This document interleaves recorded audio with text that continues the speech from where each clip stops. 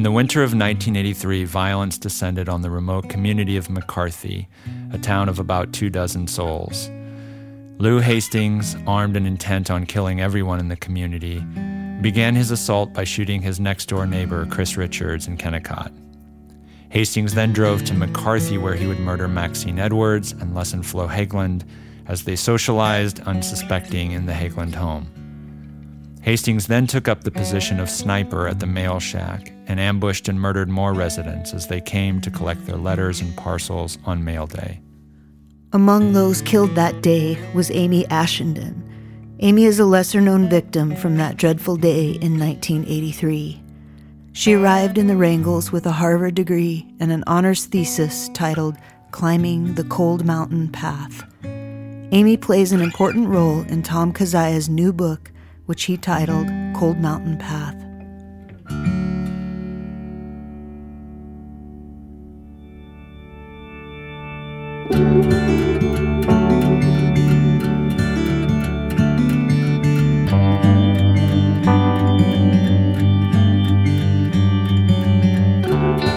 We continue our exploration of Tom Kizzia's new book, Cold Mountain Path, The Ghost Town Decades of McCarthy, Kennecott, Alaska, published by Porphyry Press.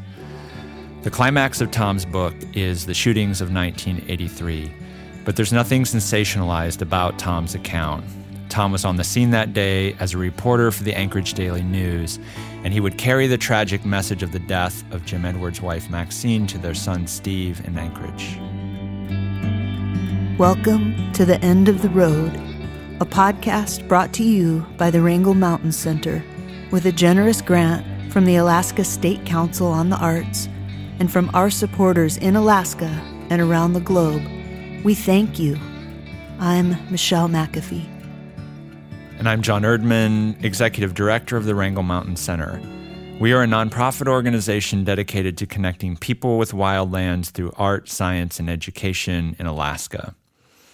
I sat down with Tom Kizzia at the old hardware store on the Wrangell Mountain Center campus in historic downtown McCarthy.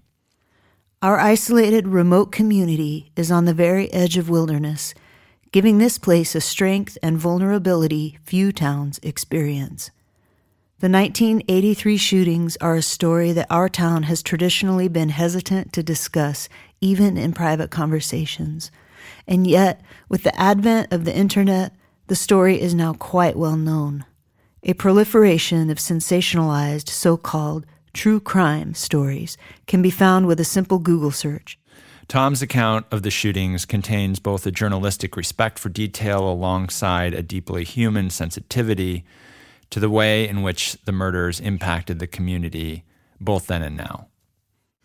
Amy Ashenden, she was a newcomer to town, and I didn't know anything about her. I just said she was, a young woman who had just moved to town and gotten married from the East Coast, and that was about all I knew. Learning her story for this, she's one of the most fascinating characters in this book to me. She grew up in Massachusetts and had just graduated from Harvard with a comparative religions degree and studying Buddhist philosophy. Her thesis was Climbing the Cold Mountain Path. When she came to McCarthy, she was on a kind of spiritual quest. She was, in some ways, an archetype of one of those important strands that brought people here in the late 70s and early 80s. Tom provides a beautiful description of Amy's arrival in his book. A short, apple-cheeked 25-year-old backpacker named Amy Ashenden climbed off the mail plane. She was auburn-haired and strong-shouldered and uncommonly well-read. She wore plain work clothes and had an air of quiet curiosity. She made friends and hiked across the glacier to explore a drained lake bed filled with ice cubes. Then she settled in as a cabin sitter and started writing in her journal. Amy had grown up in western Massachusetts on a former dairy farm outside the small town of Shelburne Falls. She excelled at private school and graduated from Harvard with a degree in comparative religion. Yet she puzzled her family, who considered her clever but excessively critical, moody and discontented, burdened by the so-called conveniences of the material world. The title of Amy's college honors thesis, Climbing Up the Cold Mountain Path, came from the poetry of Han Shan, an 8th century Tang Dynasty hermit who used landscape imagery to metaphorically describe a state of mind. One section describing the cold mountain sounds a bit like the Wrangles. Cold Mountain has many hidden wonders. People who climb here are always getting scared. When the moon shines, water sparkles clear. At the wrong season, you can't ford the creeks. Amy summarized her own personal quest she embarked on that eventually took her to the Wrangles. I guess ever since I studied Asian ways of thought and value systems in school, I have realized that the real work of my life is not to have fun, entertain myself, or just get by. It is a pretty deep commitment to the attempt to develop a spiritual understanding of life, to plug into something bigger than just me and my ego desires. I feel I have stumbled on the catalyst to actually make a trembling start in this greatest goal for the first time in my life, instead of paying it lip service and getting drunk again.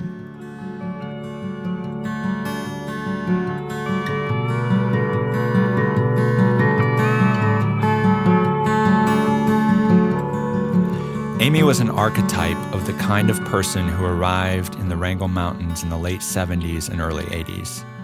Young idealists found their way to McCarthy, and starting in 1971, Ben Shane brought college students to the Wrangles. They congregated in a dilapidated old hardware store in the ghost town of McCarthy, a hastily constructed building from the mining days when the town was a bustling sin city and Anchorage was just a tent city.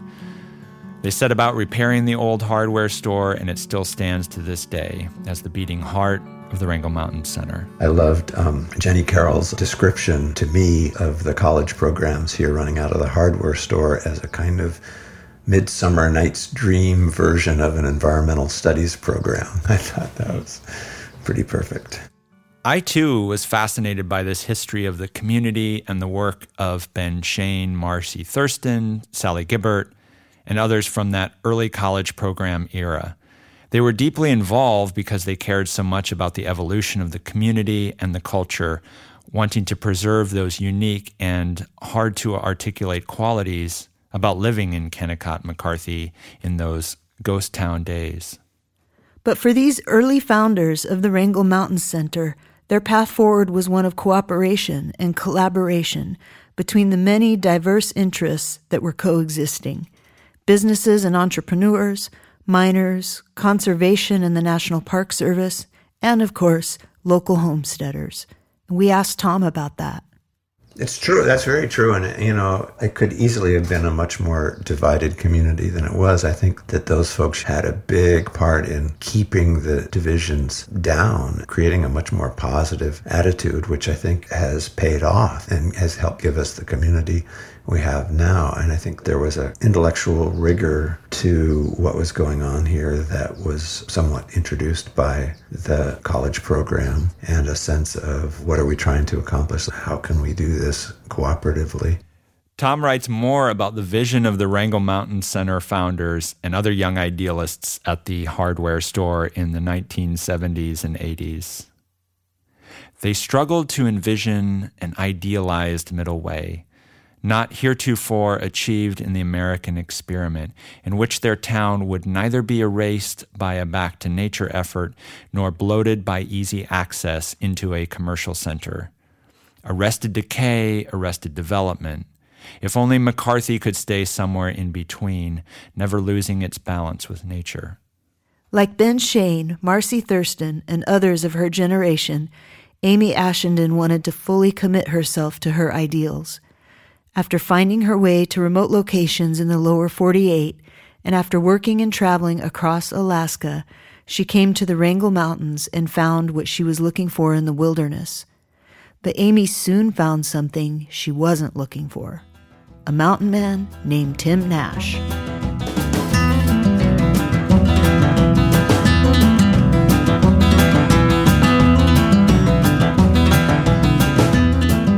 Tim Nash was strong enough to drive a nail with a choked-up sledgehammer, but he was coming off a rough year. His wife left, and he felt alone and depressed. In Cold Mountain Path, Tom describes Tim. Tim Nash had black ringlets and a body carved of marble. He was 12 years older than Amy and emotionally reticent. She was impressed that he hunted all his meat and grew his own vegetables and built with local materials whenever possible. He was a person who thought about how best to spend each day. Amy wrote in her journal, "A lot of people talk about these things, but it's so refreshing to meet someone who really lives by his principles. He's also very much attuned to physical health and is in amazing shape. When I watch him literally shoulder a tree and walk to his woodpile with it, I really can't quite believe what I'm seeing." The two fell in love and were married. Amy's parents said they had never seen her so radiant. This is a quote from a letter Amy wrote to her friend. "I've been going through so many changes and realizations of late that I almost hesitate to say much. I'm on new ground, good ground, and promising ground. But I need to watch my step a bit. Trust is such a delicate thing. We have a good, basic, and deeply seated common goal in each of our individual selves, dictating a simple peasant's lifestyle, and that lifestyle almost necessitates a partnership for it to endure. There is too much drudgery and quietness for one to go it alone in a place like this for a lifetime. The life is good, but the novelty wears off quickly." And Amy's letter ended, "I'd better close here if I'm to get it on this week's mail plane. I think I could go on forever." These are some of the last words from Amy. Her letter was dated February 28th, 1983. It was addressed, stamped, and found on the table in their cabin the next morning, Tuesday, March 1st, the day of the shootings at the mail shack. Tim took a bullet to the leg while investigating the scene of the shooting at the Hagelands. He returned to the airstrip where he and Amy made the decision to stay at the scene and defend their friends and neighbors. They were ambushed by Hastings, who, in total, murdered 6 of the community's 22 residents that day. Maxine Edwards, Harley King, Les and Flo Hageland, and Tim and Amy Nash.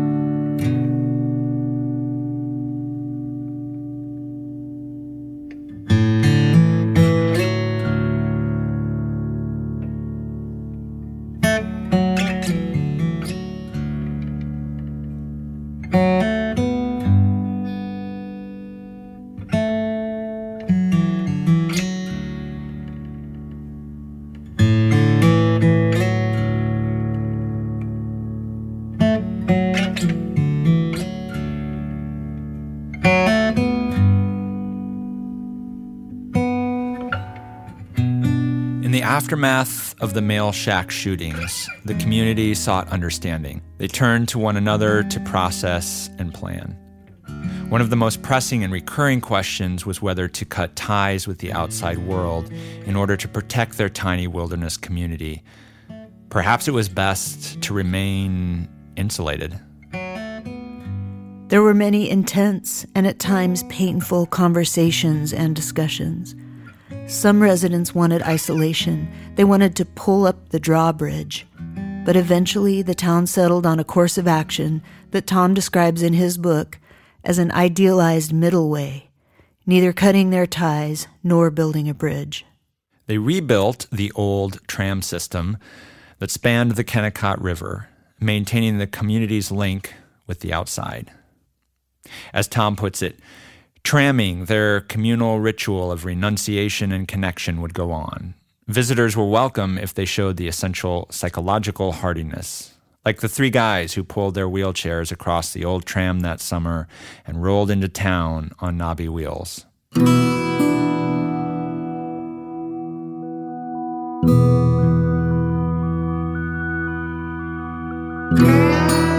As Sally Gibber put it, a tram is the perfect self-administering interview system. Amy, as a student of Buddhism, I mean, she was all about impermanence. And this landscape, more than any, just speaks to impermanence. Not only the fading of the old buildings, but the changing world itself in front of us, the dynamism of the mountains. And she recognized all that. So looking at the world through her story at that point gives us a way to look at the past and learn how to let go of it, not cling to it too tightly. I mentioned earlier the pipeline era as a backdrop for this, and it was almost a kind of a religious tableau, the Kennecott ruins at that time, as a depiction of nature coming back in and reclaiming its role after the huge churning, depredation, hole-in-the-ground effort of industrial capitalism comes roaring through. Nature bats last, and you can sort of sense that in Kennecott, and there was that feeling that that was an important theme for the pipeline era as Alaska was beginning to transform elsewhere, and that's part of what I've learned in figuring out how to let go of the past or to encompass and move through the past is to accept that impermanence that Amy talked about, and be more accepting of things. The mark of good storytelling is to tell stories that are honest, authentic, and inclusive. Tom's book certainly succeeds on these counts, and it makes us eager to continue this season of our podcast exploring the stories of our past. And also exploring questions about the nature of stories themselves, like how we tell stories, how our stories impact our points of view, and the spaces we create to share these stories. And perhaps most important of all is the question of how we listen. We all find our impermanent lives fading from our grasp, and we're trying to comprehend what it's like to be alive and standing there at the threshold of the past and watching it fade away. Beyond the question of Alaskana and American culture, at that sort of personal, emotional level, there's meaning to be found to stand at a ghost town and listen.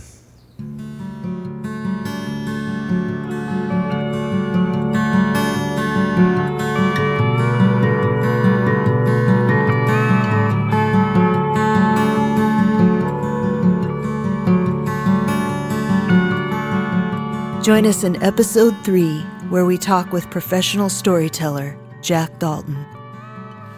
I remember we were doing the Alaska Native Oratory Society competitions. This woman from Southeast Alaska told this unbelievably riveting story, a real thing that had happened to her. She was so nervous about it, and at one point, she was speaking so softly, and everyone in the room was leaning forward.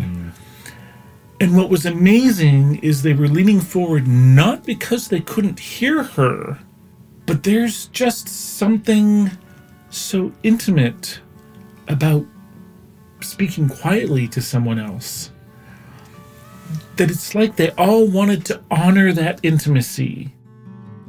You can go to www.wrangles.org, that's Wrangles with 2 L's, to listen to more episodes from our podcast. At our website, you can also support us financially.